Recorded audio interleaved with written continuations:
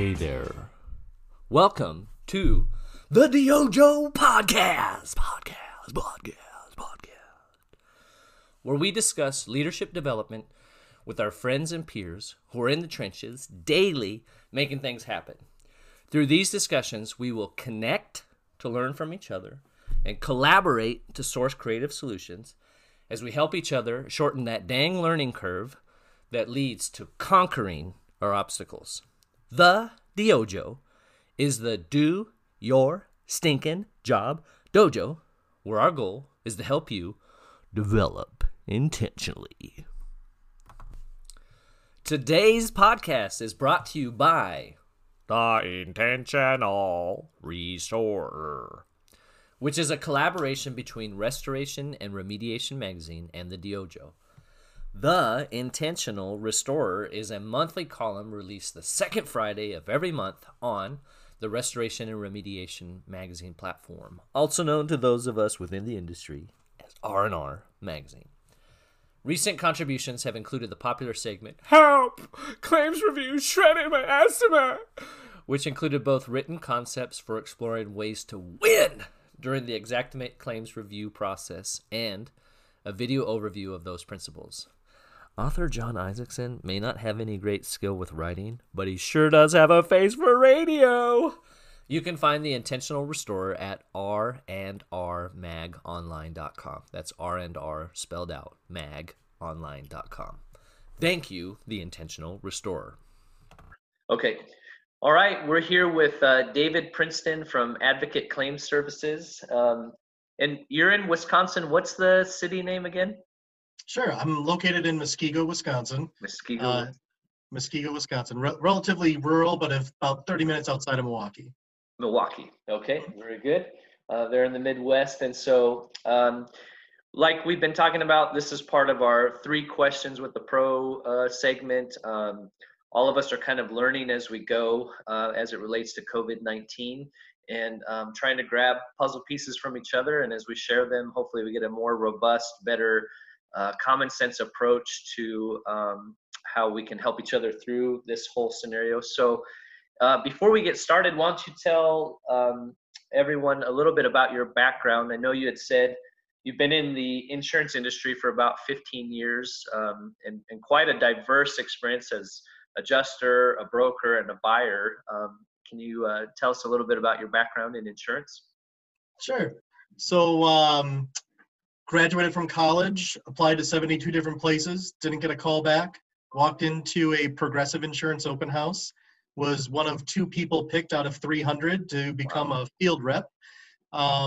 Lived inside of those little white trucks or the IRVs for about 100 hours a week.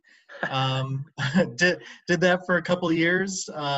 Anything they threw at me, I handled. Got into something called subrogation with Travelers Insurance.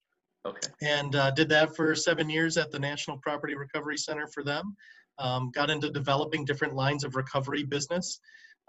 Essentially figuring out the way the world works, how the policies function, and then developing ways to maximize those dollars of recovery. Then from there, got into the broker world, worked for one of the top 50 brokers in the United States, was eventually promoted to their lead claims specialist. And in that role, I advocated on behalf of business customers or business clients with their insurance carriers to ultimately get something out of the policy, right? So whether that was to trigger a liability defense in those situations, or it was to get property coverage or first-party coverage in the event of a loss. So it was about the strategic presentation of claims. I left there about 2 years ago and got recruited by a private equity group. I've been their director of corporate risk for the last several years. And then my motivation to ultimately help small business with dealing with complicated insurance problems sparked me to start Advocate Claim Services last July. My business partner and I at the time, we really saw a need in the marketplace to help small businesses or any size business for that matter strategically navigate the complexities of insurance policies to be able to speak within the 4 corners of that page. I always like to ask this question. I've only ever met one person on the insurance side that like grew up wanting to be in insurance and fully intended. Were you going to school for insurance, or is it more general biz, or? Sure. So I majored in philosophy. Okay, Always had an interest in being a lawyer. okay, And I'm actually living that part of my dream right now. I'm currently attending law school wow. while I do all these other things, sort of While you helping the launch a world be a better business? place. While I launch a business and while Wow, I'm also the director of corporate risk as well. So, I think I've been fortunate to be able to pursue my dream. It took me 3 years yeah, to get accepted to law school. wow. Yeah, it was something that I really had to lean into and really embrace, and I've been loving every minute of it. Um, Being able to speak to, so the part about insurance that really intrigued me, especially, philosophy major and whatnot, it's the power of words on paper. Okay, And really that language, right? The use of language, the use of punctuation, being able to navigate some of those nuances and move into the meaning of the words, right? yeah. To really help facilitate an understanding of what that policy is there to actually do. Yeah, I think you shared your tagline is we don't sell insurance, we make it work. Correct. Yes. Yep, yep. So, well, that's okay. So, what we've been talking about is prior to COVID-19. It's interesting. So, COVID-19 or a pandemic like this kind of exposes holes in the system or areas where we need to obviously be more resilient and develop. And in some cases, the economy has been great and things have been going along really well. And so sometimes that causes us to get a little bit lax in our approaches. What do you see, even pre-COVID-19, as far as it relates to property restoration and insurance coverage? Some of those holes that or common areas where you've been able to bring some value into those conversations. Sure.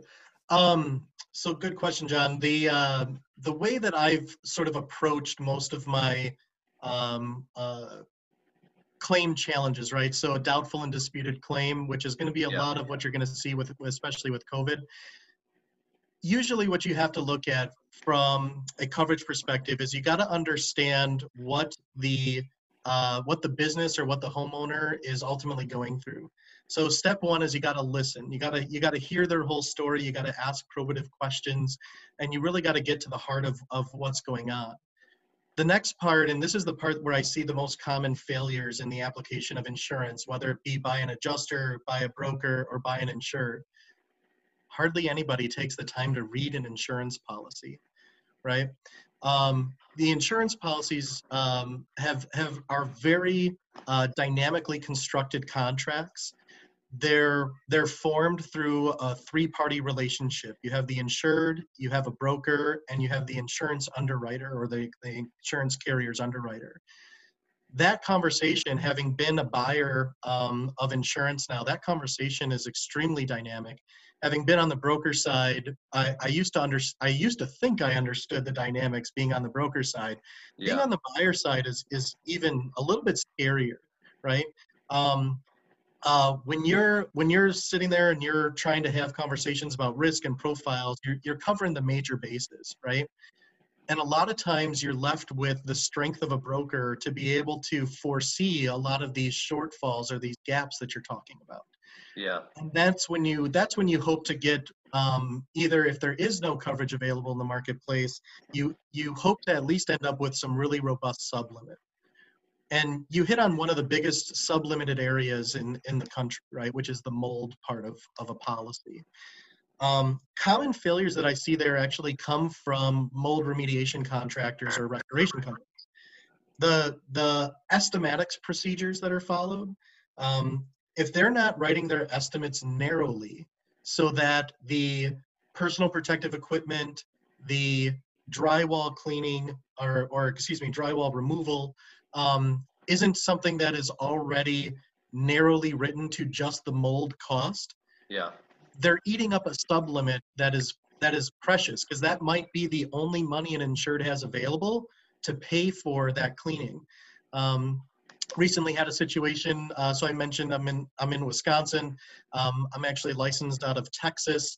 That Texas license gives me reciprocity in 30 states that require an adjuster to be licensed. The other states don't have those license requirements.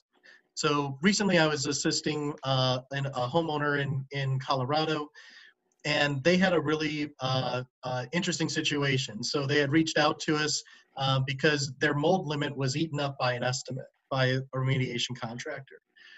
It became pretty quick just reviewing it that the contractor's estimatics wasn't the tightest, right? What you think would be common knowledge isn't necessarily common Yeah. knowledge. Yep. And so you have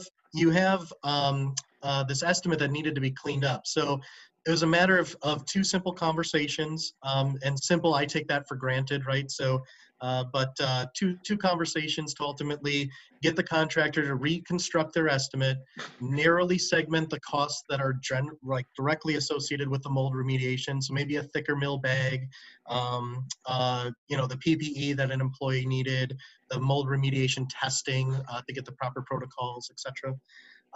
And then we were able to take that estimate that was written well over the policy limits, got it within those sub-policy limits, and then the entire claim was covered by the insurance policy less a deductible. So that homeowner went from facing a $15,000 out-of-pocket loss to actually having it all covered and just the deductible expectation. So a win-win. A win-win for everybody. I mean, Yeah. and the contractor got paid. That's probably the most important thing when I think of money that contractors have to leave on the table because an insured just simply doesn't have to have it, or they got to pay credit card fees in order to receive the payment. Yeah. Yeah. Yeah, I think you and I talked about offline. I mean, my original introduction into the industry was in mold remediation, and at the time it was covered and things were going well, and then they started shrinking the coverages, and we had to learn very soon, especially when it's a water damage event that leads to microbial growth and those kinds of things, separating out. And so when you were initially bringing that up, I'm thinking this should be common knowledge for contractors, restoration contractors, but yet it's not. You got a lot of new people coming into the industry and a lot of people that maybe don't understand the nuances. And we're not, as property restoration contractors, we're not supposed to be policy experts, but understanding if there's a limit to coverage, separating out the scopes of work. So, setting up a containment, setting up a drying chamber, that should be water related. Removing the drywall that's wet is water related, not putting that under the mold specific, so. And that's what it can be too, John, is the integration of technology into these fields. A lot of people take for granted, oh, I just point and click and then I have an estimate. Yeah. But if you don't code something correctly as you go along, and by code, I don't mean software. By code, I just mean properly tag it, right? In those software programs, you end up with an estimate that's not properly skewed. Yeah. Right? Well, and in our realm, most common is Xactimate. So you got the WRT line items or the HMR line items, but then using your F9 notes to create, we always create a story of the loss, right? And that sounds like exactly what you tried to help the contractor do, is tell a better story or more, a fuller story, right? Rather than just a Cliff Notes version. Right. And keep in mind, adjusters should be writing their own sheets too. Yeah. And I think we all know how that goes a lot of times. So, So sometimes for better or for worse. So that's even pre-COVID-19, understanding, what you're dealing with and the language of this. It's interesting you brought that up, the story from the insurance perspective, whether that's a homeowner or a business owner. So that's obviously a part of the story. So now, as we transition in, I think you and I were, in a LinkedIn conversation talking about, and I think the note you made, somebody was talking about there may be coverage under pollution liability, and you had said there has to be a trigger. And so that's what I guess where we want to bring in this part of the picture is, what are you learning on your end as far as claims language and coverage as it relates to COVID-19 responses, and some recommendations you can give both to restoration contractors responding and maybe businesses or homeowners that are impacted? Yeah, so and maybe more specifically within within the context of businesses. Yeah. Right. Homeowners, I think, are going to have a difficult time. Yeah. A lot of homeowners policies aren't going to carry a positive pollution language in it. That being said, I think one thing to always understand is that you got to read the policy, right? So listen and read. That's the two core values here at ACS, or Advocate Claim Services. You got to listen to the facts and the details, and you got to be able to read the policy and understand that policy. So moving into the pollution liability or a pollution policy. So pollution policies have been around for a very long time. The neat thing about a pollution policy is that they are typically very broadly written. A good rule of thumb when it comes to a pollution policy is that it looks to pay for the cleanup of something that shouldn't be there, right? So I commonly use this example because it's pretty relatable. When I put gasoline in my car, it's supposed to be in the gas tank. It's not a pollutant. If I spill gasoline on the ground, it's not supposed to be there. It needs to be cleaned up properly, right? So when you bring that into sort of this virus context or a COVID or really sort of any dynamic, you got to ask yourself sort of that first question of, well, is it supposed to be there, right? I think we would all say from a COVID perspective, no, it shouldn't be there, right? Yeah, no, thank you. Well, the next part though, and this is one of the challenges that I think you're going to see nationally, especially with the sort of the push of government agencies with the social distancing. Unless you actually have a confirmed instance on your premises, it's going to be really difficult to find a way to trigger coverage, because much like my gasoline example, right? You don't, like, once it's out and it's there, you know that it's out and it's there. Right. Absent confirmation of a COVID-19 situation, you don't really know that you have a virus on premises. Right. You know, I think back to my my claim handling days or my advocacy days with a brokerage. There was a situation involving avian flu and chickens, right?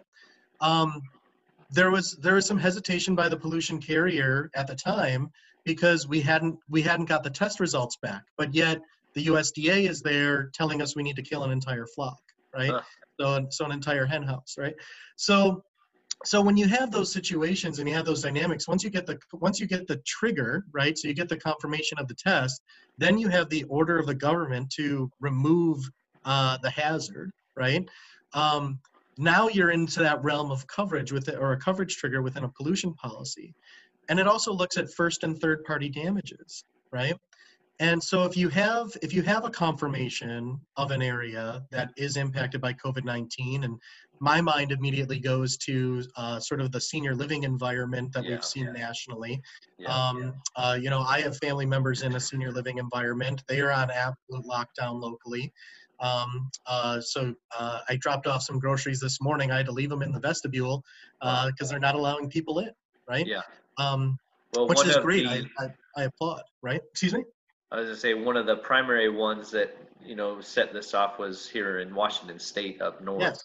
Yes. So, yeah. Yeah, and so this is actually a really good example of where I would anticipate coverage already existing within those dynamics. So senior living is already sort of a medical environment. Right. There's more than likely going to be some type of state or federal regulations that apply to that facility and how they're supposed to handle situations like this. And then there's going to be established procedures, right?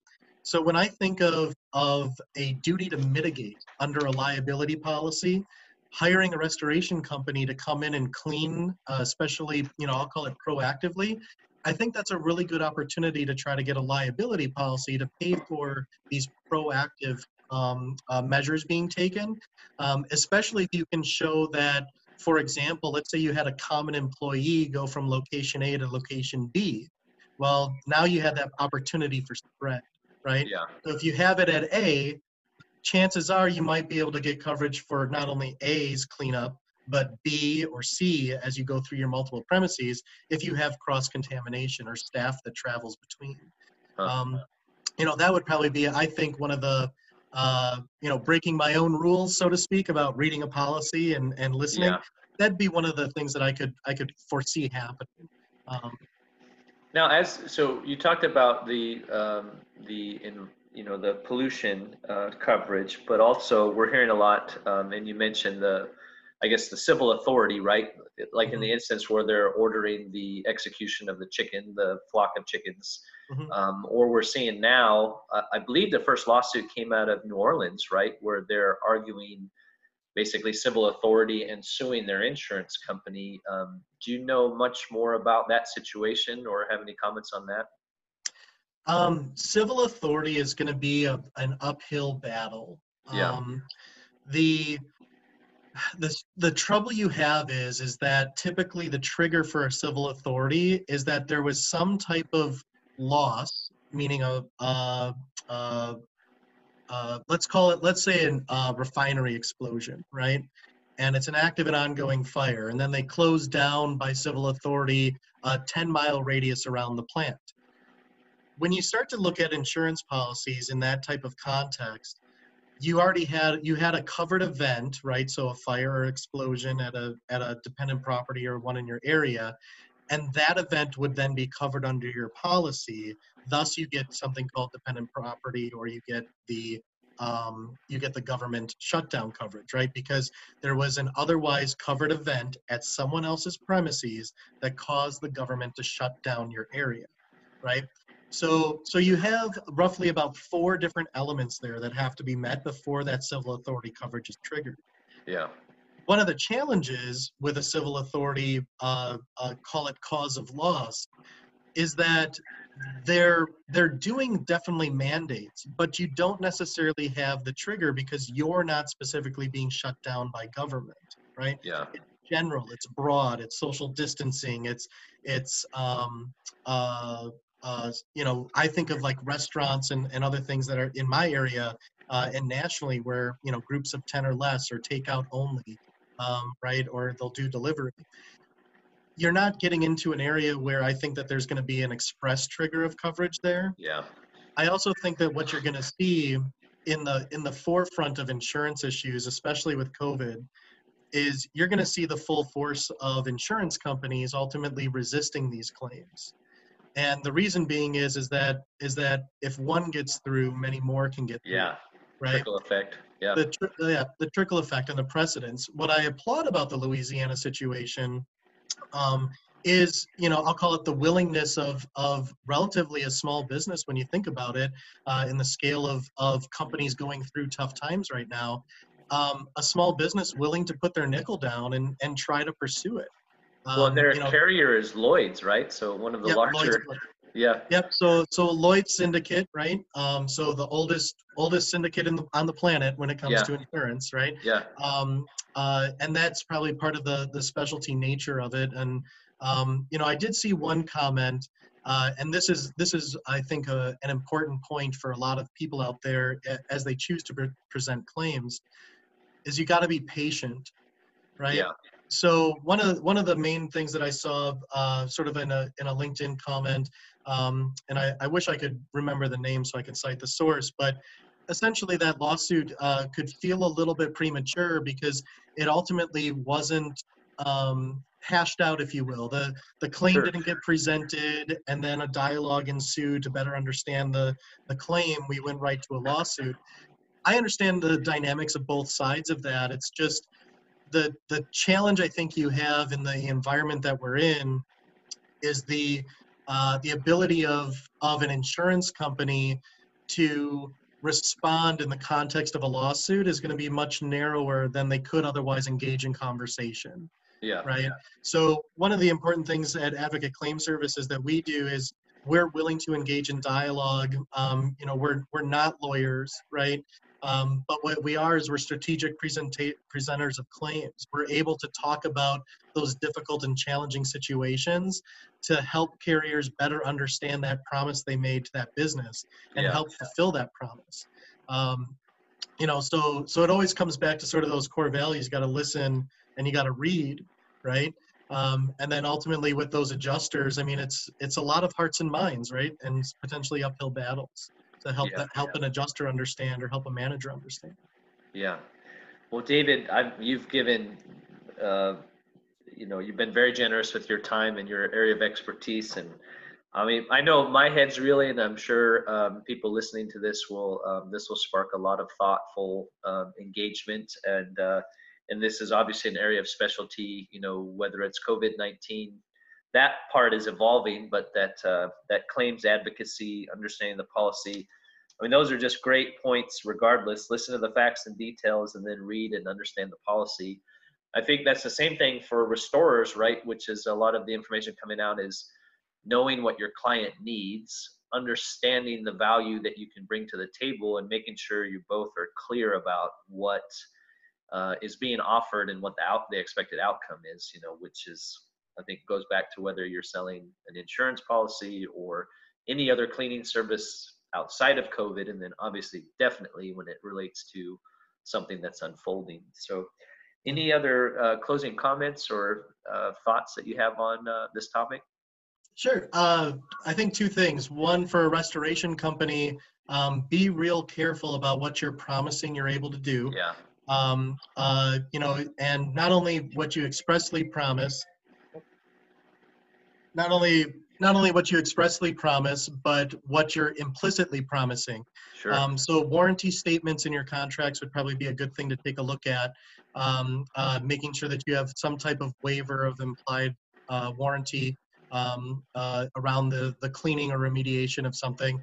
My hope would be with the mold and other things that environmental remediation contractors get involved in, that a lot of those waivers and other things are there. If they have concerns about that, reach out to qualified legal counsel to get that addressed. I think secondly, as things develop, one of the things that we do here at ACS is we actually offer at no cost to a bottom line, we will listen and we will read your policy, and then we'll give you a forecast of what it is that we think we could do to help you. So if people are interested in that, I would encourage them to go to my website, which is losspayee.com. So LOSSPAYEE.com. They can also call or text directly, 414-841-6462. That's 414-841-6462. Be more than happy to listen to anybody's situation, be more than happy to take a look at anybody's insurance policy and give them a forecast of what I think a carrier would do. Well, that's, again, David, I can't thank you enough. I think we'll be in touch, hopefully in the future if you'll allow it. And good, congrats on starting the business, and good luck. And thank you for sharing your area of expertise with us. Yeah, thank you, John. Appreciate the opportunity. Yeah. Well, I hope you learned as much from that as I did. Like we mentioned, I'm planning on doing this. I've been thinking about it for a while, this 3 questions with the pro, and more as a way to try to reach out to professionals within multiple industries that intersect with property restoration and construction. And that was a concept even before COVID-19 came out. And so I'm thankful. Michelle Blevins at Restoration Remediation Magazine has been awesome. Even prior to COVID-19, just trying to be on the forefront of trying to get good information out in front of property restoration professionals. And so when I kind of pitched this idea that we could include some of these, especially as they relate to COVID-19, my thought is none of us really has the full picture, right? But if we share legitimate puzzle pieces, maybe we can get a little bit more robust picture, a broader view of what we're dealing with and best ways to attack it. There's been some really awesome just moments of collaboration. I think one of them that sticks to mind, I'm still learning to some degree, but when the IICRC S500 was first coming out, there was they call it the great debate between what the RIA was at that point, the ASCR, and the IICRC. There was some, butting of heads within the industry as to what that should be. And then last year when they signed the mutual agreement at the RIA conference, both kind of focusing on what their core area of focus will be and collaborating for the industry. I think that was a great step forward. And especially as RAA has launched the AGA, the Advocacy and Government Affairs Committee, with the call to be fragmented no more, those two associations leading by example and saying, hey, we're going to, be humble and interact with each other, has been really good. And you've seen some of those, the joint statement, which Mark Springer said is a living document coming out, that's more of that advocacy information and updates. And so with David here, I loved his tagline, we don't sell insurance, we make it work, with his company, Advocate Claim Services. I apologize, I don't think there's an S on the back of that, Advocate Claim Service. So what a unique perspective where he's been a broker, an adjuster, and a buyer, and is still working in that corporate risk realm as he does advocacy. But one of the things that really tickles my brain is I think COVID-19 brings out holes in our systems and processes even prior to this pandemic.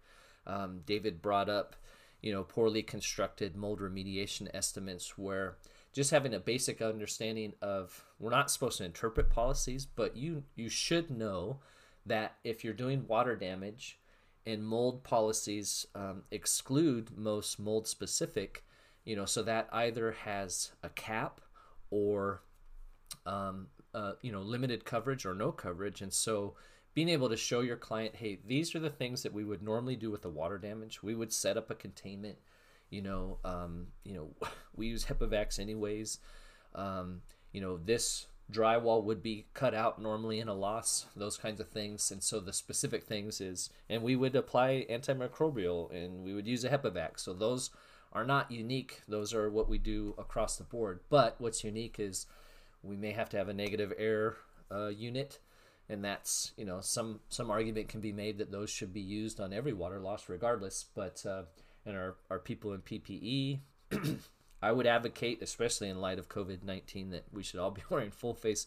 I've said that for forever, like encourage our people to wear full face respirators that protects your face, your eyes, and your lungs, regardless of what you're doing. And I think we've got a talk coming up about silica sand, and in some ways we're repeating the poor performance of the past with regards to safety education and just some common sense stuff to protect our people. And so I thought that was very interesting that David from the claims side brought that up, that just not fully telling the story of the loss and understanding some basic ways of structuring the estimate so that it's a win-win, where what you're doing is getting covered, the client's not having to pay out of pocket, and sometimes, just being humble and asking the adjuster how to phrase things.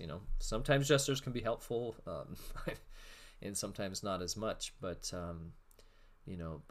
but that's interesting, that language of doubtful and disputed insurance claims. I think that's still going to be an ongoing discussion as far as how that relates to COVID-19 and, civil authority being enacted and those kinds of things. So hope you found this to be educational, informational, and please reach out. I'd love to talk to people that have pieces of the puzzle and have something that's worth sharing. So thank you for listening to the Diojo podcast, and I'm not a professional by any means, so we're learning as we go, and hopefully the quality is sufficient to be at least listenable. Thank you for listening. We'll see you next time. Well, that's a wrap on another The Diojo podcast. Thank you for listening. We hope that you find these things valuable. In business, we believe that the blueprint for success requires those in positions of leadership develop their skills with people, process, production, and progress. We call them the 4 Ps. Please continue to listen and send your feedback as we seek to find ways to help each other,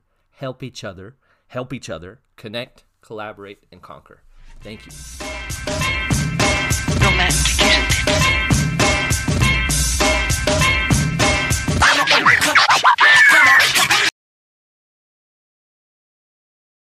With you, so. Okay, good. You ready to roll? Yeah, let's do it. So, I'm gonna take a drink real quick. What's in the cup? Nobody knows. Okay, we got video. We're recording. Okay. And that's, let's see, David Princeton, Advocate Claim Services, right? Correct. Well, awesome, man. I genuinely thank you. That's I think John, that's. I think you're still recording. Oh, It says it in my upper left of the screen.